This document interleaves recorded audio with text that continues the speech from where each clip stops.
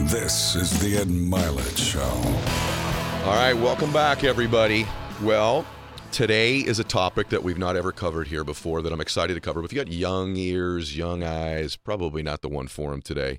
But for everybody else, this is definitely the one for you. We're going to talk about sex, baby. We're talking sex today with the best on the planet. She has a new book out called Smart Sex, How to Boost Your Sex IQ and Own Your Pleasure. And if you're listening to this before the middle of June, then you're going to pre-order it. And if it's after the middle of June, you're just ordering the book. And I wanted to have her on because I just believe bliss and pleasure in life is so critical. That's really the nature of why we do the show, is to have people have more bliss and pleasure in their life. And sex is a major component of that. So, Dr. Emily Morse, welcome to the show. Thank you for having me, Ed. Here we go. I got to tell you, everyone in my family and my friends is very uncomfortable we're having this conversation today. Like, be very careful where you go. So we'll keep our conversation today to mainly committed monogamous relationships. Great. Yeah. But it's such an important topic, and it's not talked about. It's like a taboo thing. And it's not to me. It's just most of the people around me are like, all right, where are you going with this today? So let's see where we go. Why are so many people in relationships that I know that seem to have love, or they at least really like each other a lot, but man, it seems like the physical intimacy part of their lives over time really deteriorates. What happens to people, and why does it matter? That's such a great question, and thank you for having me on, because this is going to be fun. I think we're really going to help people think about it in a different way. The reason why is because we don't talk about sex in long-term, in any relationships. I'm going to say long-term relationships, but most of us are so uncomfortable when the subject of sex comes up. We don't have role models for it. No one talked to us about it. Maybe we grew up in a religious home where it wasn't okay, and it's still not okay. And so we just don't have the comfortability with it. That's the one thing. We're not comfortable about sex. The next thing is that we're afraid if we do bring it up that it's going to make us look bad, like we should already know everything, or we're going to insult our partner. If I give my partner feedback about something, I'm really going to hurt his feelings. Yeah. She's going to feel bad about it, so I'm not going to do it at all. And the third thing is sometimes we just have this sense that something's wrong with our relationship. Sex isn't what it once was at the beginning, which, by the way, it never is.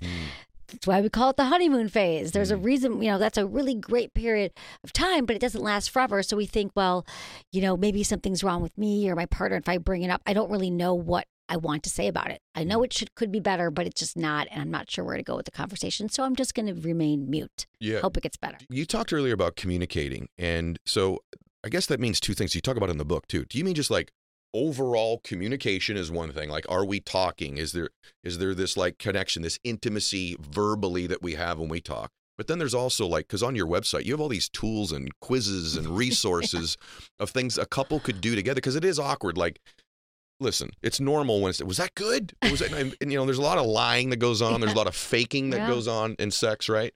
And I've even had male friends recently tell me, I fake too, right? Like that even surprised me. We all fake. Like married couple guy telling me I fake it sometimes. I'm like, okay, that happens, I guess. Yeah. So when you say communicate, do you mean both? Like we should, it sounds silly, but like is it harder for a woman or a man if like, it's like no communication, like, all right, let's go. Or so leading up to sex communication, or do you mean communicating about actual what feels good to me? All of it. Such a good question. I think we need to communicate about sex during sex. We need to communicate about sex when we're outside the bedroom. All the time we have to talk about it, because most couples, and maybe you could relate to this and people listening, it's like you might say like, oh, we could have sex tonight. Did we have sex? We haven't had sex in a while. Should we have sex? And then in the moment we might be like, is that good? But that's about all we do. And so I provide so many tools on the website and in the book about how to specifically do it, because here's the thing. Most people, like I said, have no sex education. And if we do, top of this interview, I was saying that we don't talk about it. It's because we have no sex education. We have no models of people talking about it. So I get that it's awkward. Like I spend most of my show, like I give a ton of tips. I talk about, how to do all the things. But most of what I do when it comes down to it is how to communicate. And I have great tools like, because here's the thing. What if you want to talk to your partner, but you don't know what to say because of all the things I said? Like, are they going to be mad at me? Right. Are they be offended? So I give tools like the compliment sandwich. Okay. So here's how you do the compliment sandwich. I love this one because so let's say you want to give your partner feedback. Yeah. And you're like, I can't just, first of all, we've never talked about sex. How am I going to come out and say it? So the compliment sandwich is things like nestled between the bread are two really great, the two pieces of bread are compliments, like things that you just, I love the sex that we're having. It's been so great. And this is how we do it. Because someone's listening to this show right now, they're like, I want to have an internal orgasm. How do I tell my partner that? Yeah. This is how you do it. You'd say, think of one thing that you are just loving about your partner and your sex life. So the first part would be, I've just been thinking about how hot our sex has been lately. I love when we make out during sex. That really gets me turned on and going. I'm thinking, we could make out more. That would be great. And I'm realizing that I was listening to Ed Milet's show and I heard this thing about internal orgasms. I realized when we make out, hopefully we make out more. I'm really hoping we could spend more time on my orgasms because I know you always have an orgasm, which is, I love seeing you orgasm. And I think if we could spend more time maybe figuring out what makes me feel good, I've heard about these different kinds of orgasms, then the third part is, then I know that we would be even better lovers to each other. And can you imagine where our sex life's going to go? So you end it with like the first thing is a compliment. The second one is the request of, could you go down on me more? Could we get a sex toy? Whatever you think is going to get you to more of those orgasms. And the third one is why it's going. The third part of the end of the sandwich is, these are why it would be so great for both of us. Yeah. Both of us. Don't you think that the longer you're with somebody, that you fall into patterns and this is just sort of what we do, right? And I got to say this to everybody, prior to meeting you, if you go back and look at interviews that I've been on for the last 10 years, people say, what's the key to a good relationship? Look, communication, trust, all those things true. But the happiest couples that I know, they have real physical intimacy still, long after the beginning of the relationship. I have to imagine part of that is that it's not the same every single time, right? Exactly. So, just one thing I want people to speak to, if you're thinking about your own relationship right now, I mean this literally when, where, how, position, time of day, everything begins to be like a pattern and very similar. And then maybe that pattern diminishes over time. It doesn't happen quite as much because it's the same predictable thing every time. Is that a big issue you hear about? Huge issue. I'm so glad you brought that up. The majority of us have sex in the same way, at the same time, in the same position, in the same room, over and over and over and over again. If I like chicken, but if I had chicken every single night for dinner for the rest of my life, I would not be can we just have pizza? Can we sometimes?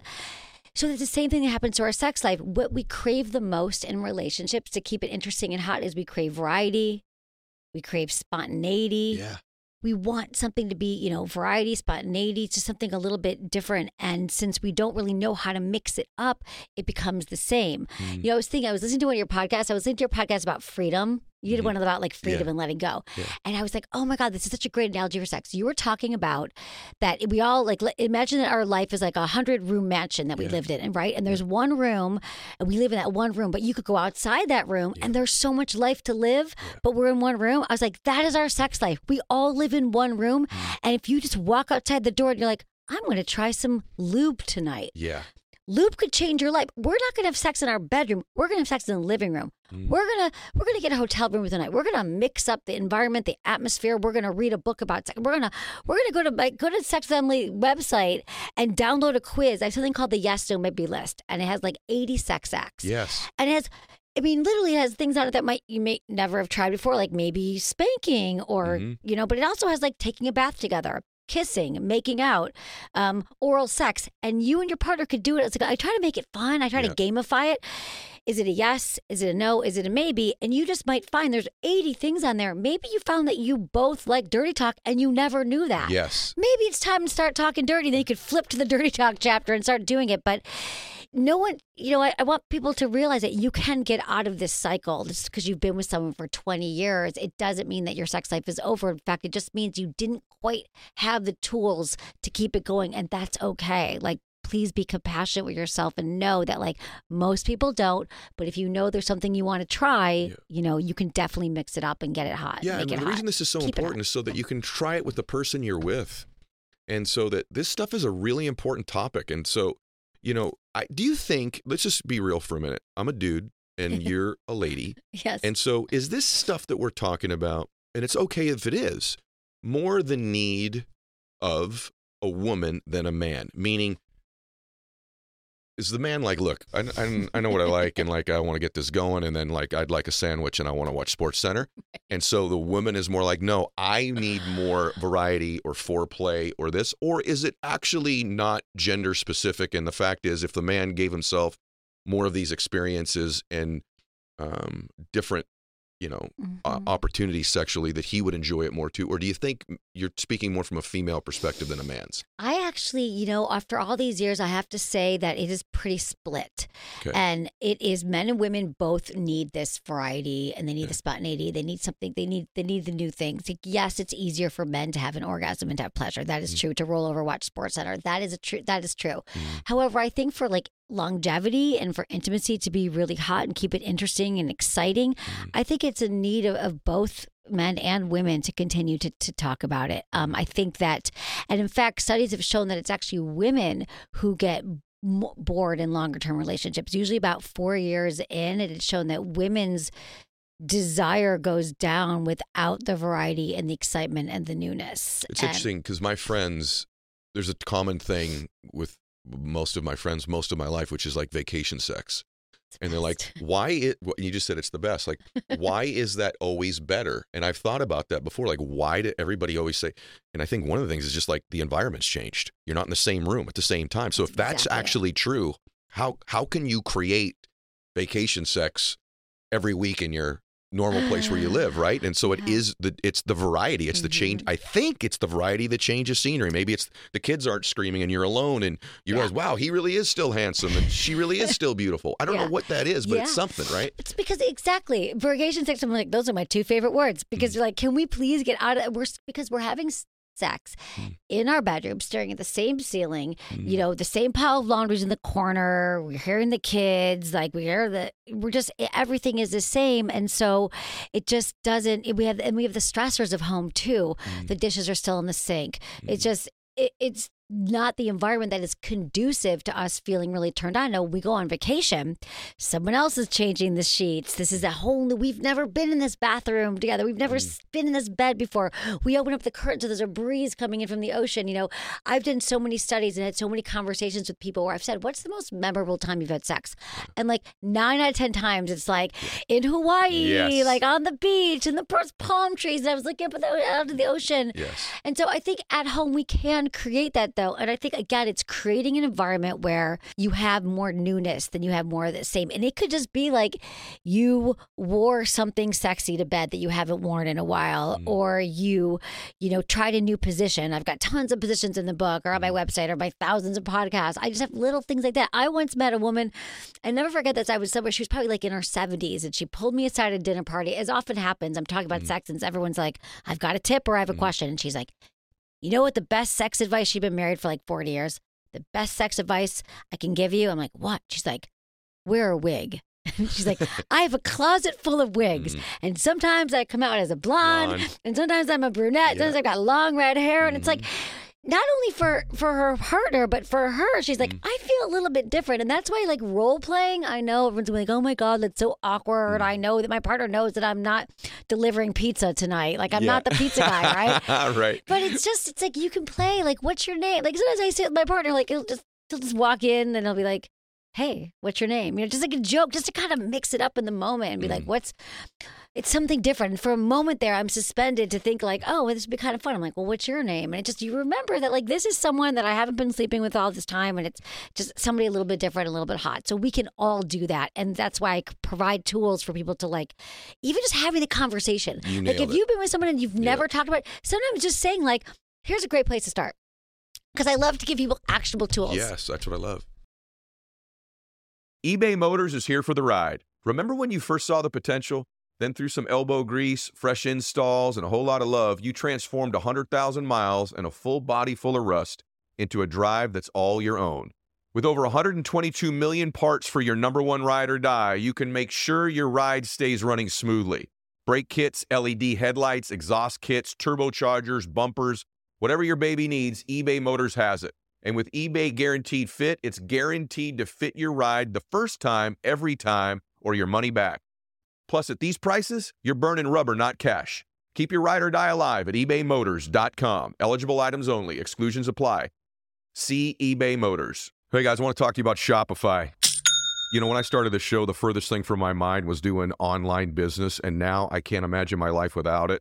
So I love Shopify because they're a global commerce platform that helps you sell at every stage of your business. So whether you're in the startup phase where you're just launching your online store, or you're at that really big business where you're like, hey, we just hit $1 million in order stage, Shopify is there to help you grow. They've helped me through every single stage. I wouldn't even know what to do without them. So whether you're selling shipping supplies or promoting productivity programs, Shopify helps you everywhere, from their all-in-one e-commerce platform to their in-person POS system. Wherever and whatever you're selling, Shopify's got you covered big time. They help turn browsers into buyers. They convert their checkouts 36% better than all the leading competitors.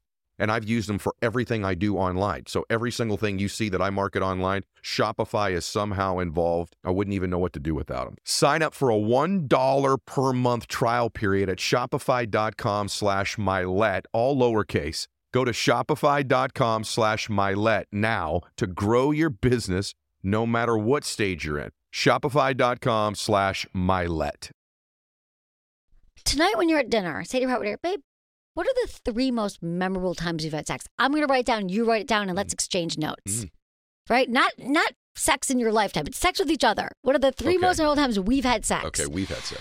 How fun to go down memory lane and be like, oh, wow, I forgot about that time at your parents' house when they almost walked in. That was so scary, but hilarious. Or the time when we were on that cruise ship.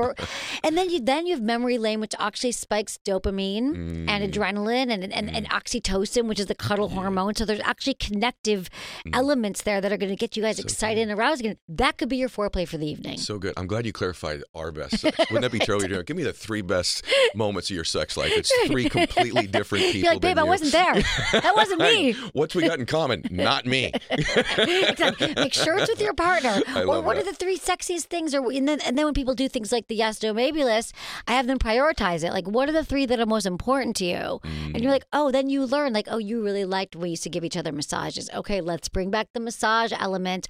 Let's make out more and let's take more baths together. I love that. You know, your site's really important. And I usually don't promote sites on the show every single week, but it really is. This is for many people, if you've never had it, and you probably haven't, let's talk about our sex, babe. That's a really difficult thing. But really using your quizzes and the things on there and the tools and the questions is a really convenient excuse to start the dialogue. Yeah. And like you said, you might find that there's an overlap and like, you've always wanted this. I didn't ever know you wanted that. I want you to speak to one thing, though, because I think, even as I think about that, how important it is to not shame your partner when they do share something, because this is probably the most intimate, revealing thing to go, you know what I would like? I'd like you to choke me, or I would like you to lick me here, or I would like you to, I want to cuddle more, or I want us to kiss more, or I want you to wear a wig, or whatever it might be, right. or I want to wear a wig. That can feel so, even with someone you've been with a long time, someone that you love so much, you're so vulnerable with, you're like, I'm now telling them something about, it's almost like a secret, isn't it? It's almost like we've known each other 5 or 10 years, and now I'm telling you a secret about me that please don't judge me on. It's got to be really critical that you not judge them, because you could really take your relationship the wrong direction, right? Absolutely. I'm so glad you brought this up, because I cover a whole chapter that I call it the pleasure thieves. Okay. These are the things that are stealing our pleasure, and they are stress, trauma, and shame. Shame is so deeply embedded, especially when it comes to our sex, into our character, into our being. And you know, I talk about all the places it starts. It could just be something innocent in childhood where we had our hands on our pants. We might have been pre-verbal and our parents said, don't do that. That's dirty. That's wrong. And then forever we feel that, well, touching my genitals is shameful. Or we, you know, had an incident growing up, or, you know, shame comes from so many areas. So I help people realize that, first of all, where is this shame messages coming from? And I've like also tools so people can kind of journal about this and think like, where did I first learn this? And then try to get rid of these pleasure thieves, because they are stealing our pleasure. Pleasure is such an important part of our overall health and wellness. And I actually dare to say that pleasure is productive. The more pleasure we have, we'll find that we are more productive. We're getting everything done but we often look at pleasure as like this carrot that we get once we do something. Like if I run 10 miles a day, then I can have the cake, or then I can go shopping if I do this thing. But when you integrate pleasure into your life, we're much more likely to have more productivity and and more pleasure and connection to our partner. But the shame element is realizing that I'm going to give people another tip here. If you've never talked about sex with your partner, and let's say shame is something that's, I'm so embarrassed to tell my partner this because I feel like they're going to judge me. Our relationship's going to be over. They're going to think, or I can't believe I've been with them for so long and they don't know that I have this secret fantasy, or they don't know that I've been faking orgasms. I hear this from women all the time. They're like, I've been with my partner for so long and I'm faking it. What do I do? I'm so shameful. I'm so scared. So there's all these reasons. I think the first thing is using my 3 T's of communication: timing, tone, and turf. I want people to use this for every awkward conversation, but it works with sex conversations. And this is really important to remember, okay? The timing is when you are in a really good place. You're not, remember this, you're not hungry, angry, lonely, or tired. You know, sometimes we think we're in those places where like, this is a great time to tell my partner what I want. It's like, no, that's a terrible time. You are chilling. Maybe it's pre-date. Maybe you're on vacation. You're just in a good place.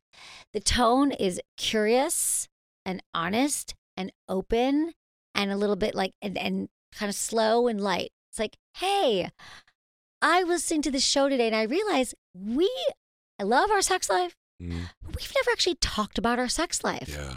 Is that something you'd be interested in? Because what I'm hearing is that we'd be such better lovers to each other if we actually talked about it. Would you be into that?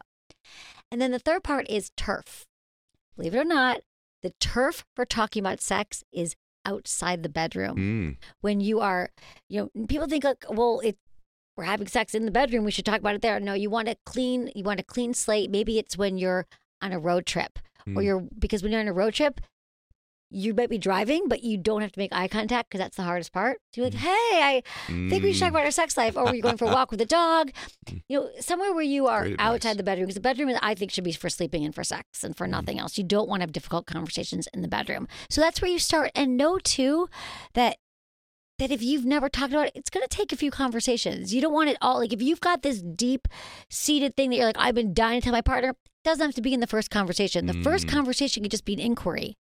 Would you be okay having conversations about our sex life? Would you be willing to go on a journey with me where we get to look at our past and think about our future and what matters now? Because the other thing I want to remind people is the sex that you want today probably isn't the same as it was 5 years ago.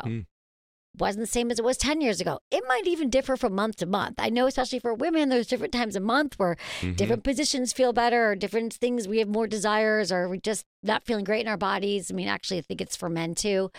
So just being open to say sex changes over time. There's so much more on the menu. Like, I guess I just want to give people the menu. I want them to know what's in that mansion. I want them to know what's in those 100 rooms. Like, what are the options out there? Where can we choose? Where can we go left and right? And like, how do we do this? Because I also understand that people don't have a menu. They don't even know where to go. So that's why they're in that sexual straitjacket. Yeah.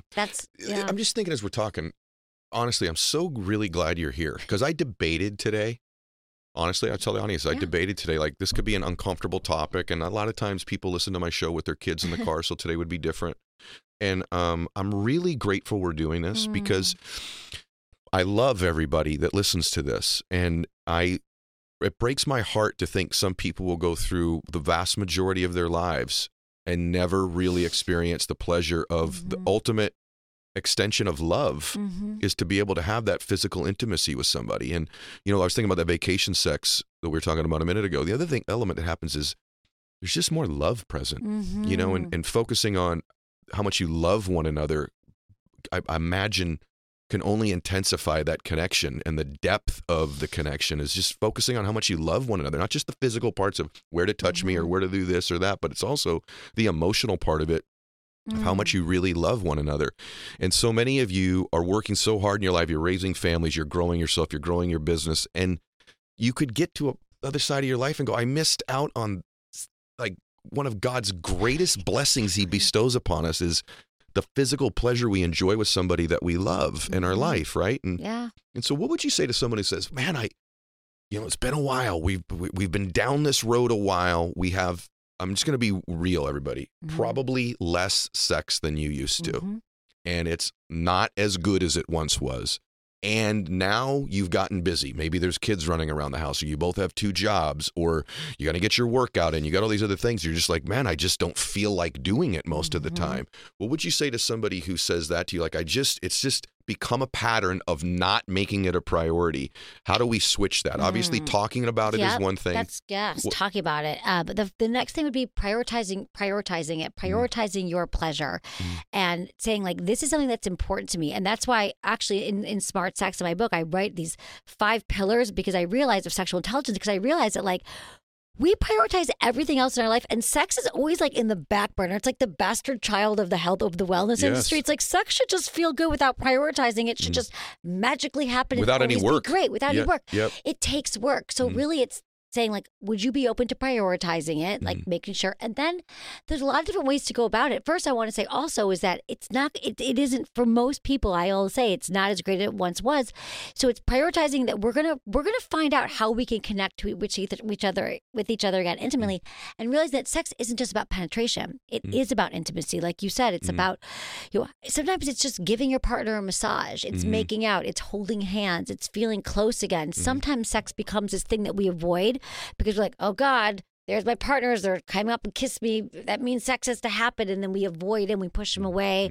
I don't have time for sex right now. We go from like 0 to sex. And there's all this like beautiful stuff in the middle of it where it's making out, or it's, a lot of people, I tell them massage. How about one night you give your partner a massage with nothing in return? And no, you don't have to go to massage school. It could just be, rubbing their shoulders, their back, getting up with some coconut oil and just rubbing their feet, something like that, without the need to you're just receiving that night. You're just giving, and then you're receiving. The next time you're doing it, you're doing the receiving or the giving, and you switch. And so it's like defining, like, what does that look like for us? And then also, I want people to figure out and kind of hack this. When is the best time for sex? Because I'm a huge fan of scheduling sex. I tell people this all the time. And hear me out, everyone, before you're like, that is not hot. Like, that is not a turn on. Like, I do not want to look at my calendar and be like, pick up dry cleaning, get kids from school, have sex. Like, you just, like, killed my arousal. No, but the thing is, just think about things that you talk about this too all the time. You got to prioritize what's important. Your workouts. The talks with your staff, talks with your kids. You got to put sex on the menu. You got to put sex on the calendar. And like, this is the night. And if the other thing I get people to do is like, what's keeping you from sex? Like, what is it? Well, we haven't got a babysitter in so long. We never take a vacation. The house is a mess. Like, I know for me, like, if my house is a mess and I haven't finished things, or it's too cold in the house, like, or the sheets aren't clean, I'm not going to want sex. So how do we think about like, what does get me in the mood for sex? Well, I know I've worked out. I'm hydrated. I've cleared resentments with my partner. Make sure there's a babysitter, or better yet, we got a hotel room for the night, or, whatever it is. What are all the factors? That's why that great exercise of what are the most memorable times we've had sex? That's also like pure gold. Because you can go, okay, most memorable time. What were all the elements there? And then reverse engineer it. How do we create that scenario so we can have more of that? And even if you were in Hawaii and you're not in Hawaii, well, what is it about Hawaii? It's clean sheets.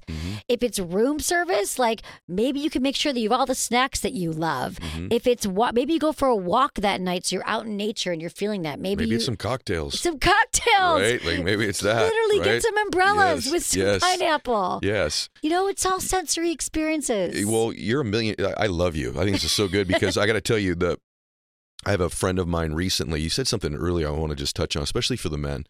And she goes, well, I know when he wants to have sex because he kissed me. And so what you just said is like, it's a lot of times with us men, I think, and I don't want to do gender specific stuff because it's way too big a generalization and probably not fair to either. Having said that though, he only kisses me when he wants to have sex. He's only getting really nice. He only tells me I'm really beautiful when he wants to have sex. And so there becomes this resistance almost like, oh, I know what you're doing. You're playing me here. You're setting me up for tonight, right? Exactly. Instead of just having that be present. That's why whatever your faith is or your love and your relationship, I think it's got to be present constantly to create an environment where the physical intimacy is the logical step next. And what you said about scheduling it, let's just be real. In this day and age, as busy as we all are, what doesn't go scheduled doesn't happen. Exactly. And you're like, you fit it in somewhere. And it's like, and by the way, I think sometimes the fact that you schedule it tells somebody how important they are to you. Right? Like, you really matter to me. It's not like something I'll fit in between the stuff that really matters to me. This is a priority for me. So I'm really big. Okay, now we're going to get kind of in some nitty gritty, like tangible physical stuff here. So this is where it gets a little uncomfy for me, but I want to go there.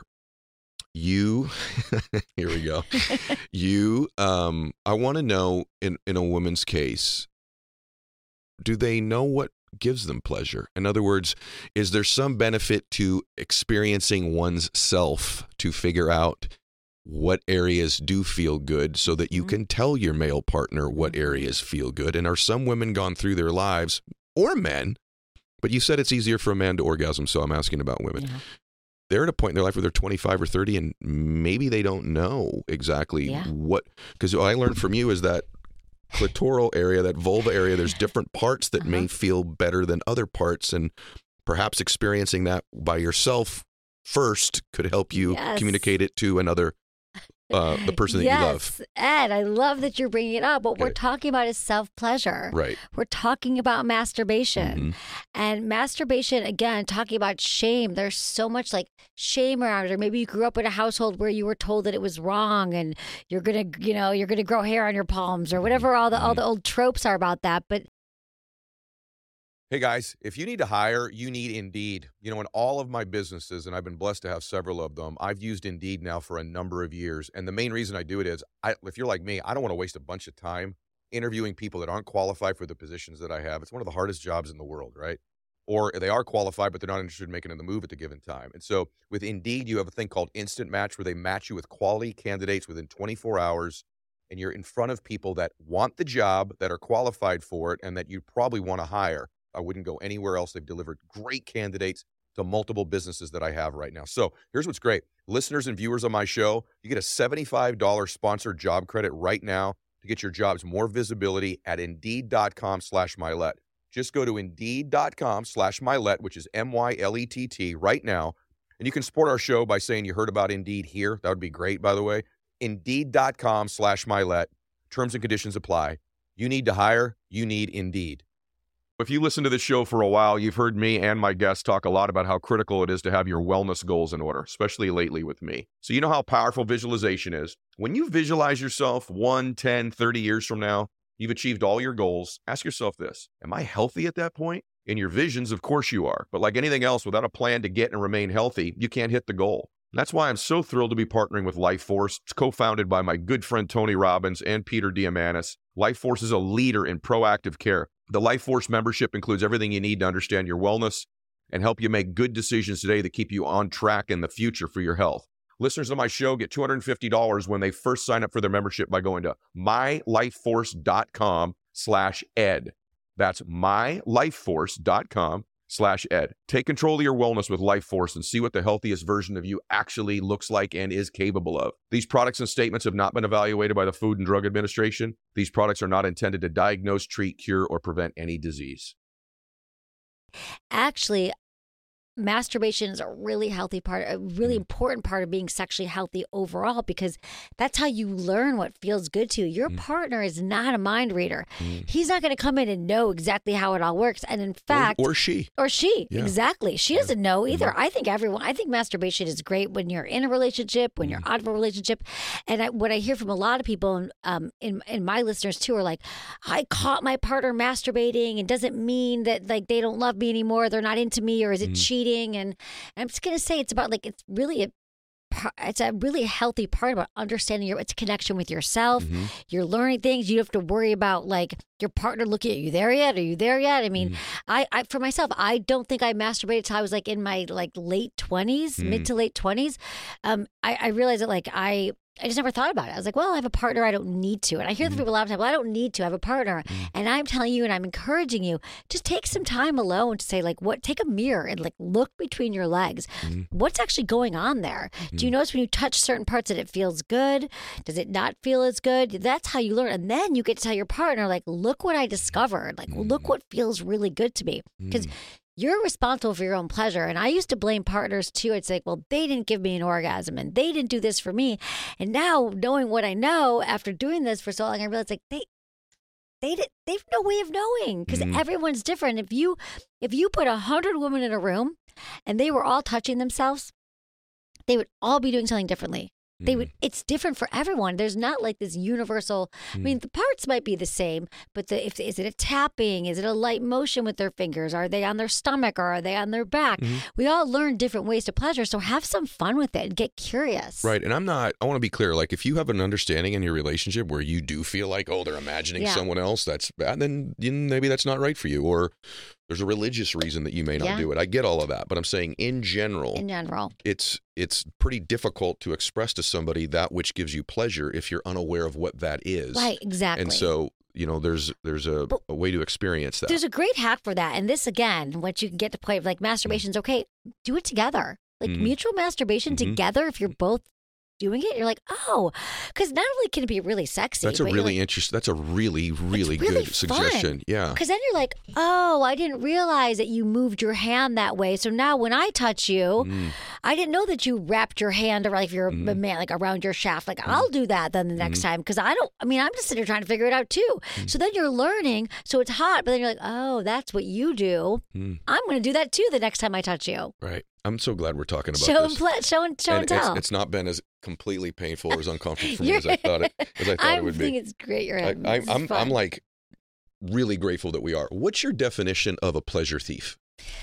A pleasure thief is something that comes into your life and that is really just ever present and is keeping you from having pleasure, joy, or orgasms. And the three that I've identified that are stealing your pleasure all the time is stress, anxiety, worry, angst. All of those things are stealing your pleasure.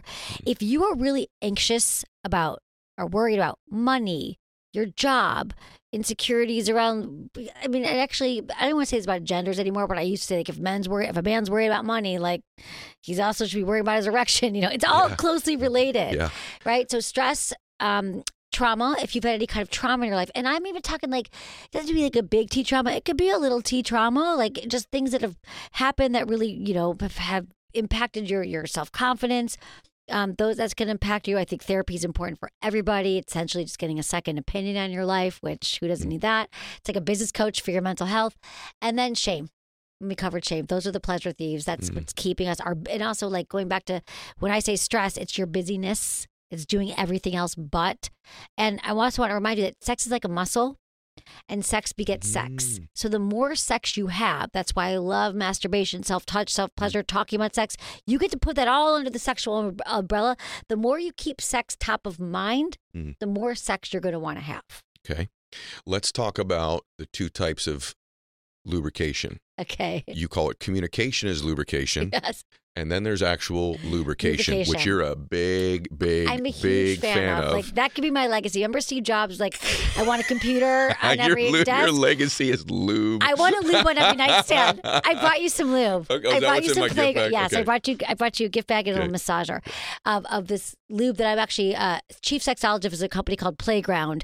And why I love this lube is because it's safe for women and it's safe for men. But I love all lube because here's the thing about lube. Lube gets a bad rap, and here's why I'm a huge fan of. First off, we are told that if we have to use lube as a woman, something's wrong with us. We are not wet enough. We're not turned on. And then, if I'm not turned on, that's my partner's going to feel bad. And then for men, we're like, I didn't do something. It was probably my penis size. Like, why isn't she turned on? But let me just clear everyone's mind now and tell you that your wetness level is not an indicator of arousal.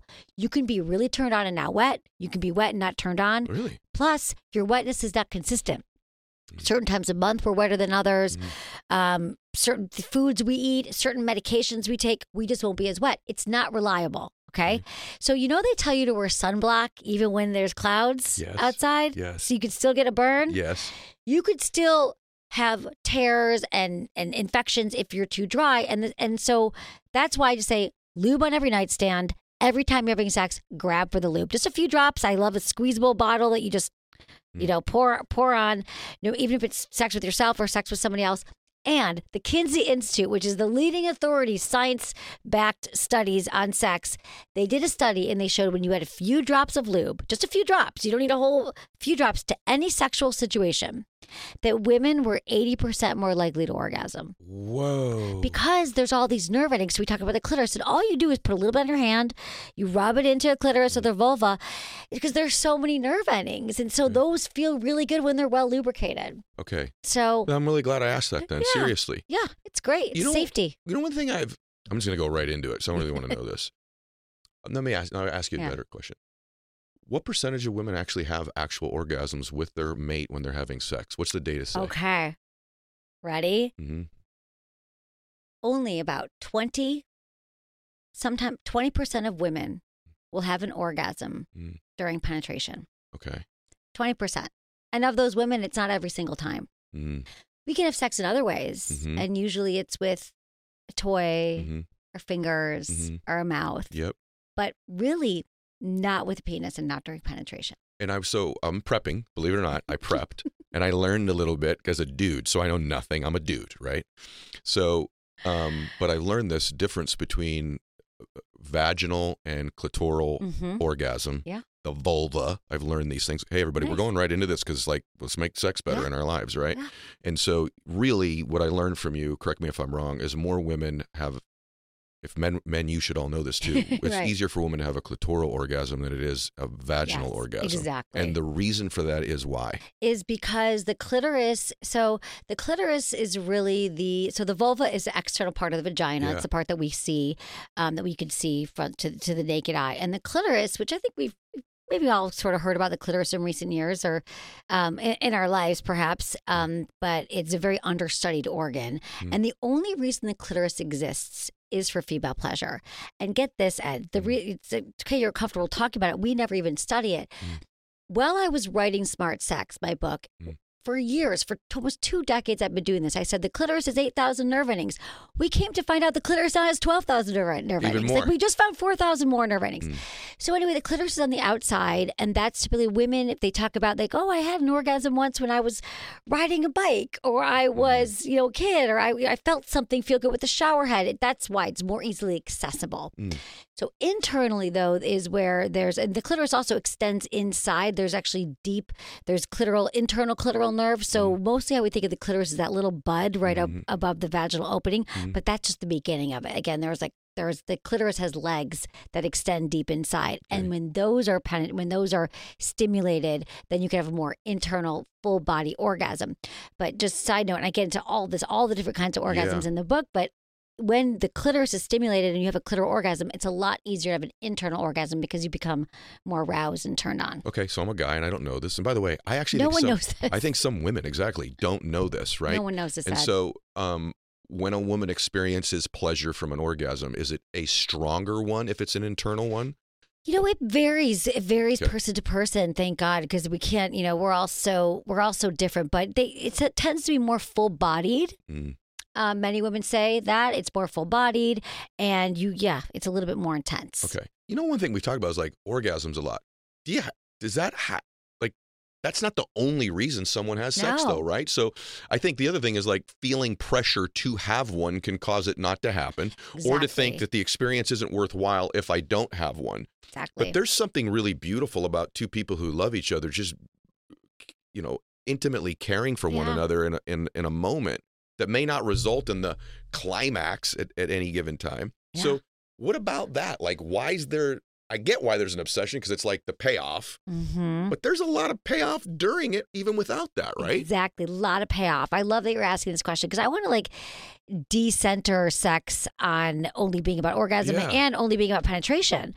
Orgasm is great. Don't get me wrong. We all love an orgasm. But if you take the pressure off of orgasm and you're like, I'm just going to get curious and I'm just going to breathe and see what it actually feels like to be touched. And you might find that you have an orgasm as a byproduct of not worrying about having an orgasm, which is kind of an amazing side effect of this process. But just being like, I love making out. I love connection. I love touching and rubbing and pleasure and penetration feels good. I don't have to have an orgasm. Then, that's all okay too because that's connection. That's intimacy, that's touch, and we need that. Like loneliness is an epidemic. Not touching, like some people, like, I think a lot of us actually require touch. And then we stop touching because we're like, well, if I touch my partner, it means that sex has to happen. I'm not in the mood for sex. So then we stop touching. We need it. We need to like be connected. We need to hug without the pressure of, or have sex or everything without the pressure of orgasm. So take the pressure off, and also be open to the fact that it might not happen during penetration, but what else might you need? I'm telling you, a little bit of lube might help. Sex toy might help.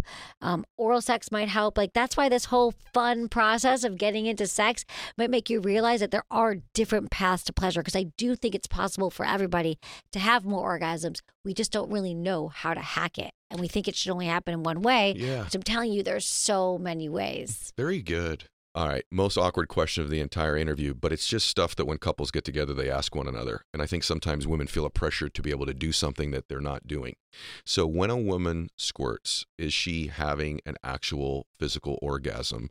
And I ask this because I think men want to know what's happening. And then number two, I think sometimes women feel the pressure to do that, and maybe that's not how their body responds. I don't know. So what's the answer on that? The answer to that is that women can squirt and orgasm, and they can orgasm and not squirt. But every time you squirt, it is not an orgasm. No. Okay. Sometimes it is, sometimes it isn't. Okay. So if someone's not doing that, that doesn't mean they're not turned on by their lover or their partner. No, or if they're not squirting. I think there's been a lot of pressure in recent years because of porn for women to squirt. Like, when I first started this almost 2 decades ago, no one asked me about squirting. And then in porn, everyone started seeing squirting, so everyone wants to know about it. So yeah, I think that the majority of women can learn to squirt. Okay. And if they do, they may or may not coincide with orgasm. Okay. Case-by-case basis. Okay, good. Thank you for that. So since I asked an awkward one for the women, let me ask an awkward one for the men. Size. How much does size matter in being able to pleasure a woman, or does it vary from woman to woman? Size does not matter as much as you think at all. In fact, I find that most men are way more obsessed with the size of their penis than women are. And typically it's about girth, if anything, than the length of a penis. The girth is really just, and that's the women's vagina is the most sensitive, about 2 inches inside. Okay. So it's now I'm going to ask you a backwards question to your work, because I'm not challenge something, but look at it from a different perspective. So I worry about desensitization in our society to making it much more difficult to have attraction to the person that you're with. So I know you've talked about, in your opinion, like maybe watching porn together is a healthy thing. But I worry about the reverse of that. I worry about men becoming addicted to that, particularly men or women. But I also, setting that aside, I think there should be some caution or warning or conversation about desensitization that we have in our culture with what you can see on social media, what you can get on your phone so quickly, that sort of dulls us to the imagery of what we're going to see in front of us or experience in front of us. So although I understand your argument for it being a resource, would you agree with me also that if you're having some of those issues in your relationship, you may need to evaluate whether or not you're showing yourself things too regularly with filters, with, absolutely stuff like that, with stuff you see on your phone that just makes like the real world not seem as appealing as what you can see in this perfectly manicured thing you're getting on the feed on your phone. I really wonder, in fact, I believe that that's to some extent probably contributing to some of the issues we're seeing in society. This show is sponsored by BetterHelp. Hey, listen, we're all carrying around some form of stress, big or small. And you don't want to keep things bottled up. It's healthy to talk out loud with somebody about things that are bothering you or that are weighing on your mind or just decisions that you need to make. And that's why therapy from BetterHelp is one of the most helpful things you can do for learning positive coping skills, how to set boundaries, and it'll empower you to be the best version of yourself. And it's not just for those that have experienced major trauma. Therapy is for people that just want to work through things and maybe learn to make decisions better, work through an emotion that's not serving them right now. And so if you're thinking about starting therapy, give BetterHelp a try. It's entirely online, designed to be convenient, it's flexible, and it can be suited to your schedule. All you got to do is fill out a brief questionnaire. You'll get matched with a licensed therapist. If you don't click, you can switch therapists anytime you want for no additional charge. So get it off your chest with BetterHelp. Visit BetterHelp.com/EdShow today to get 10% off your first month. That's BetterHelp, HELP.com/EdShow. Absolutely. 100%. Yeah. I say pornography can be used. It's really titillating. Couples can watch together, and that can be really cool to kind of, wow, that's something else we're going to try tonight. We're going to watch some porn. And there are some sites that create more like female friendly porn that I actually really like because it shows real bodies and stuff like that. But yeah, that could be great. But no, there are so many problems we will have with porn because they become reliant on it. They keep escalating it. That's when it becomes a problem too. And there's lots of controversy around using the term addiction when it comes to sex. So I'm really not. But you guys get what I'm saying, that there's ways that you could become attached to it. And when it's not there, it's harder to get aroused with a partner. You're like, why isn't she bringing 18 friends? Why doesn't she look this way? Yeah. We keep escalating the level of intensity of the porn. And so if you find that happening, and if you find that porn's become something that you're like really reliant on, then notice that, become aware of it. The first step is awareness, and then say, you know what, I'm going to try to just kind of use my imagination. Or I have some great tools in the book, like mindful masturbation practice, where you kind of integrate meditation and masturbation.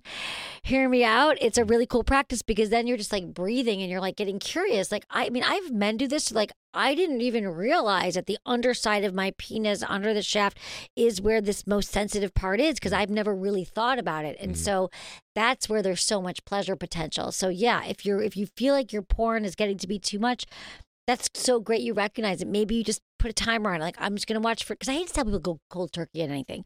So maybe you're like, I'm going to watch it, not going to watch it the first 10 minutes, but maybe I'll watch it for a minute at the end. Or you could try going cold turkey and just going back to your imagination. But I just want people to have compassion with themselves, but also notice that, like, there's other ways I can get turned on. Yeah. I can think about things. I can I'm focus big. on my breath. I'm big just because I hear from so many men. I really believe there's a desensitivity that takes place. Why I can't say that word today, I don't know. Yeah. I'm really concerned about it. I think for those of you that are lacking intimacy in your relationship, that's the first place to evaluate. I do think cold turkey is a good suggestion. Good. I do think what you're seeing on your Instagram feed, what you're putting into your mind and your visual experience really does have an impact on you long term. I understand the other argument for it being a stimulant for somebody, but I just feel like it's got to the point in our culture where I really believe it's contributing to lack of sex, lack of intimacy, and pressure on people to, particularly women, to have to live up to what's being seen on these screens and do things that's being done that's not healthy. I'm with you. At the same time, and also it's just not very realistic in the real world. No, I think I love that you're saying that, because if this is what I hear this from men too, and I hear this from women, and I think that just to remind you, like, porn is not real. It's a script. Yep. They're cheating towards camera. They're not really having pleasure. I watch porn sometimes and I'm like, there is no way that that feels good to her. I'm like, you are not near her clitoris at all. So yeah, I just a reminder to people that, like, if you're finding that there's a way to kind of rewire your brain towards what genuinely, authentically feels good to you in connection with yourself and with a partner. So I think this matters, everyone, because I'm talking about the topic of sex in general. What I worry about in relationships that I'm seeing is people who are now just married to their buddy or their friend. And at some point in a relationship, I don't want to just live with my buddy. I mean, I have lots of friends. I don't want to be married to them. And so one of the things that separates a marriage is the covenant of it, but it's also the intimacy of it. It's the physical nature of it. It's the connection that you should have in a healthy relationship. And that's why Emily's work matters deeply. There's not a lot of people doing the work that you do, and I really want to acknowledge you for it. I'm excited about the book too. What else would you suggest to somebody like that we haven't covered, where you say, listen, if you're having an issue in your relationship, or even if someone's single listening to this and they've got like apprehension about, sex in their life, what other resources or ideas do you have for somebody that just says, here's a way to improve your overall confidence level? I think confidence has a lot to do with our desire to have sex and to believe that we're worthy of it, even, especially for single people. But even if you're in a relationship and he used to really seem to desire you and now he doesn't, you've lost that confidence, or vice versa. She used to really seem to want you and she doesn't. I think confidence is one of these words that is lost when it comes to sex. Yeah, no, it's a great question. Sexual confidence. Like, how do we have confidence even when we're not feeling great about ourselves? Which, by the way, confidence is a spectrum. It's a practice. For me, it's a daily practice. Like you could have a day where you're feeling confident or months then when you're not confident. And you're just recognizing that the things go into confidence is the messages that we tell ourselves, is the self-talk. So listen, if you're walking around all day in this body and you're like, oh God, I've gained weight, or I don't want to be naked with anybody, or I hate my body, or I'm feeling bad. And then you get into a bedroom and you're like, oh, I should just all of a sudden feel sexy and feel great. Like that's going to be really, really hard to do. And I think that if there's I can't think of a better reason to start to work on our own self-confidence and do some exercises around body acceptance or body neutrality. I'm not even going to say body love, because you might never love your body. That's okay. But you could learn to like not hate your body. Yeah. And I have, a lot of things I talk about is like standing in front of the mirror, like looking at your body and trying to be appreciative. And I know people are like, oh God, I never do that. Well, guess what? If you're not comfortable with your own body, how are you going to feel comfortable with someone else in the room? Yeah. Like now you're having a party with your body and you don't want to be there. Yeah. So there's little baby steps you can do when you get out of the shower. A lot of us don't even look in the mirror ever. We're just rushing. But you could take a moment. I always know people are like, I'm not saying for 20 minutes, but like for a minute, you can just stand and look and breathe for a moment and be like, what do I like about my body today? Yes. Oh God, yeah, my hair is looking good. Oh God, look at my shoulders. Yeah, they're coming up and doing some reps in the gym. Okay, I don't hate my legs. My legs, actually, they got me from A to B to C today. I like those things. And then you can dry off and get dressed for work.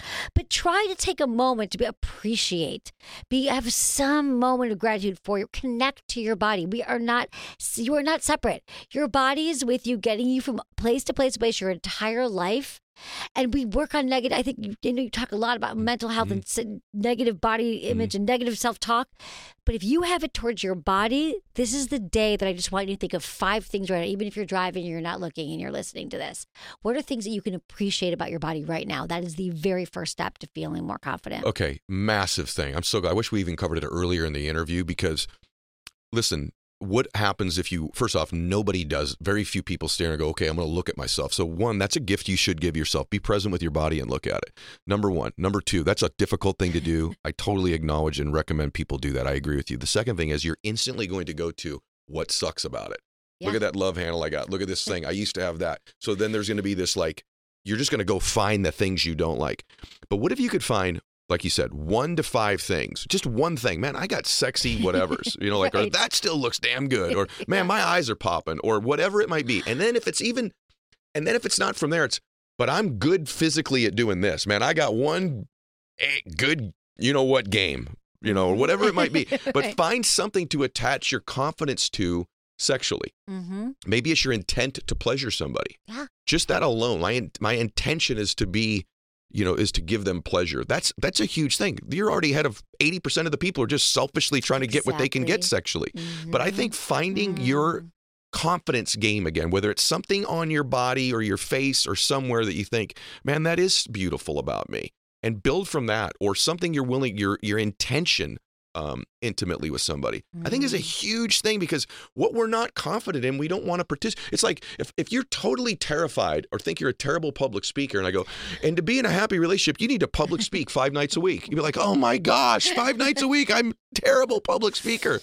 So I think there's a connection here, and I'd love you to explore it even more in your work, to finding your swagger sexually. You know what I mean? Finding your confidence. And I think sometimes that time spending alone can do that as well. Yeah, absolutely. Okay, so good. That does give you confidence. If you're like, I just gave myself pleasure, I just learned my body more, then you're way more confident in your next relationship or in your relationship, saying, look what I've learned. Look at this cool thing, because it doesn't have to be so heavy.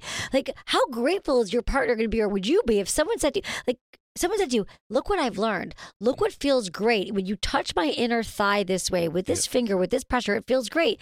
Wouldn't you be so grateful? Like, oh my God, I'm so glad I know this. Yeah. And I'll just say one other thing seems like a weird connection, but those of you that celebrate a particular faith, whatever that might be, I think that's an incredible place to build from in your sexual life. I really do. And whatever that faith might be, but that might be the place to begin, that there's such beauty in the connection that you have with this person, that there's not just a physical connection, there's a spiritual and an energetic connection that you have with this person. Perhaps your confidence derived from that. And I don't think enough conversation is linking one's belief systems and faith that you share with somebody to having real intimacy with them. And I'll say this to a lot of you. If you pray together, okay, and this is something that's never talked about in the sex world, but if you pray together, that is a powerful connection to begin something physical afterwards with. And so this may sound crazy. I know it sounds crazy. So there's all the nasty things you can do, and I'm a believer in all of them. But there's also a beautiful spiritual connection that you can begin to build together as well, or build from one you already have that turns into something even more powerful physically. So that's one thing I just wanted to add. Okay. Love it. Chapter 9. Explore and play. It's the one thing I just wanted to elaborate on before, because we're going to run out of time. This like flew by. We're already like an hour in or 50 minutes in. But explore and play is chapter 9 of the book. And there's all these great chapters in the book. And by the way, her podcast, Sex with Emily, like it's the jam. It's the podcast on this topic. But what does that mean? Like, does that mean like just have some fun with your partner, playing around and trying different things? It means just like because a lot of the other chapters are breaking down like oral sex, communication, a lot of different very specific positions. But explore and play is just anything that's a little bit kinky. And by the way, kinky is basically defined as anything that's not missionary position. Okay. So just side note, we all do missionary, but kinky, it means that you want to try maybe some dominant submission play, some tying each other up. Kinky is just an expansion from wherever you are. If you're already pretty damn kinky, you might be going way deeper than this. This could be next level, because I want this book to be accessible to everybody, wherever you're at. And I think the book does meet people where they're at. And I think they're always refreshing and learning. I'm never done learning. Hopefully you're never done learning. I don't think you ever get to the point where you know everything about sex. So, because we're always changing too. So this just gives people permission to have some fun with sex. It has stuff on there like the yes, no, maybe list, like some tips about because listen, one of the number one fantasies that people have, whether you're a man or a woman, is I was going to say is actually threesomes. And it could even just be fantasizing about a threesome. But the other one is like group play. But the other thing is like kinky, like either being spanked or doing the spanking, something dominant, submissive. And that's the masculine and feminine energy. Yes. And I don't just mean gender, but somebody has to lead and someone has to follow sexually. And sometimes like one of the biggest fantasies women have is being dominated, is like being taken, is being forced to have sex. And so in a very playful way. So this allows people and gives people permission to explore whatever your fantasies are. You know what I think? I think people want to be wanted. Yeah, we want to feel desired. You feel desired. And I think if you have anything you want to kick off, it's like, I want you to want me, right? And I think that's reverse. And it's like, that may seem like a very basic thing, but when you were dating originally, man, they knew you wanted them. And somehow just, whether that is over the dinner or it is the vacation or it is the conversation or it is taking the quiz, the overriding thing I think is like someone wants to be desired. Somebody wants to be wanted. And so I think here I am acting like I know the answer to this, but I just know human behavior pretty well, right? And I know that it'd be pretty difficult to be intimate with somebody who you believe doesn't want you. Yeah, it doesn't feel good. Yeah. And so that's if you're going to start from some place today, I would suggest starting there. And I would also tell you, the reason I'm so glad we did this and I'm so glad you do what you do is I think there's two main like taboo topics in the world that if we talked about them more and shined light on them more often, that the world would just be a healthier, better place. And those two things are mental health, which is still this taboo thing. Like physical health isn't taboo. You get a knee injury, you go to a doctor and get it fixed. But mental health, which is what I try to do sometimes on the show. And the other one is sexual health. Yeah. And when you don't address sexual health in a healthy way, it can become very unhealthy. And the things we've talked about, these addictions, the desensitivity issues, the lack of intimacy, the eroding of marriages and relationships, a lot of this has to do with poor sexual health in people's lives. Right. And so I think the work you do is like awesome. And listen, everybody, don't be so damn buttoned up. Give yourself the gift of listening to some of her stuff and exploring something. Go, whoa, I'd never do that. Well, it's okay to at least let your mind go somewhere for a minute. And maybe it opens up another part of your mind that's more your jam. And so I think you're awesome, Emily. Thank you. I really do. You got me through this today. I feel like I don't have a lot of injuries. I don't think anybody's going to be really mad at me. No, I think it's really big. People really are probably inspired by you bringing this up. So I so appreciate being here. Really. Yeah. It's important. Smart sex, how to boost your sex IQ, which you did today for a lot of us. And your own pleasure, which really, really matters. And probably the pleasure of your partner at the same time. And then you got the Sex with Emily podcast. So I think you're awesome. Thank you. Thank you for having me. I hope everyone can, check out the book. And, I think I'm going to do this with you again because this wasn't as difficult as I thought it was going to be. There's so much more places to go. Yeah, well, there's like a zillion more places to go. You're fantastic. Thank you. All right, everybody, share this episode with anybody you know that needs some help in this area, which is everybody that you know. God bless you. Max out your life. This is the Ed Milet Show.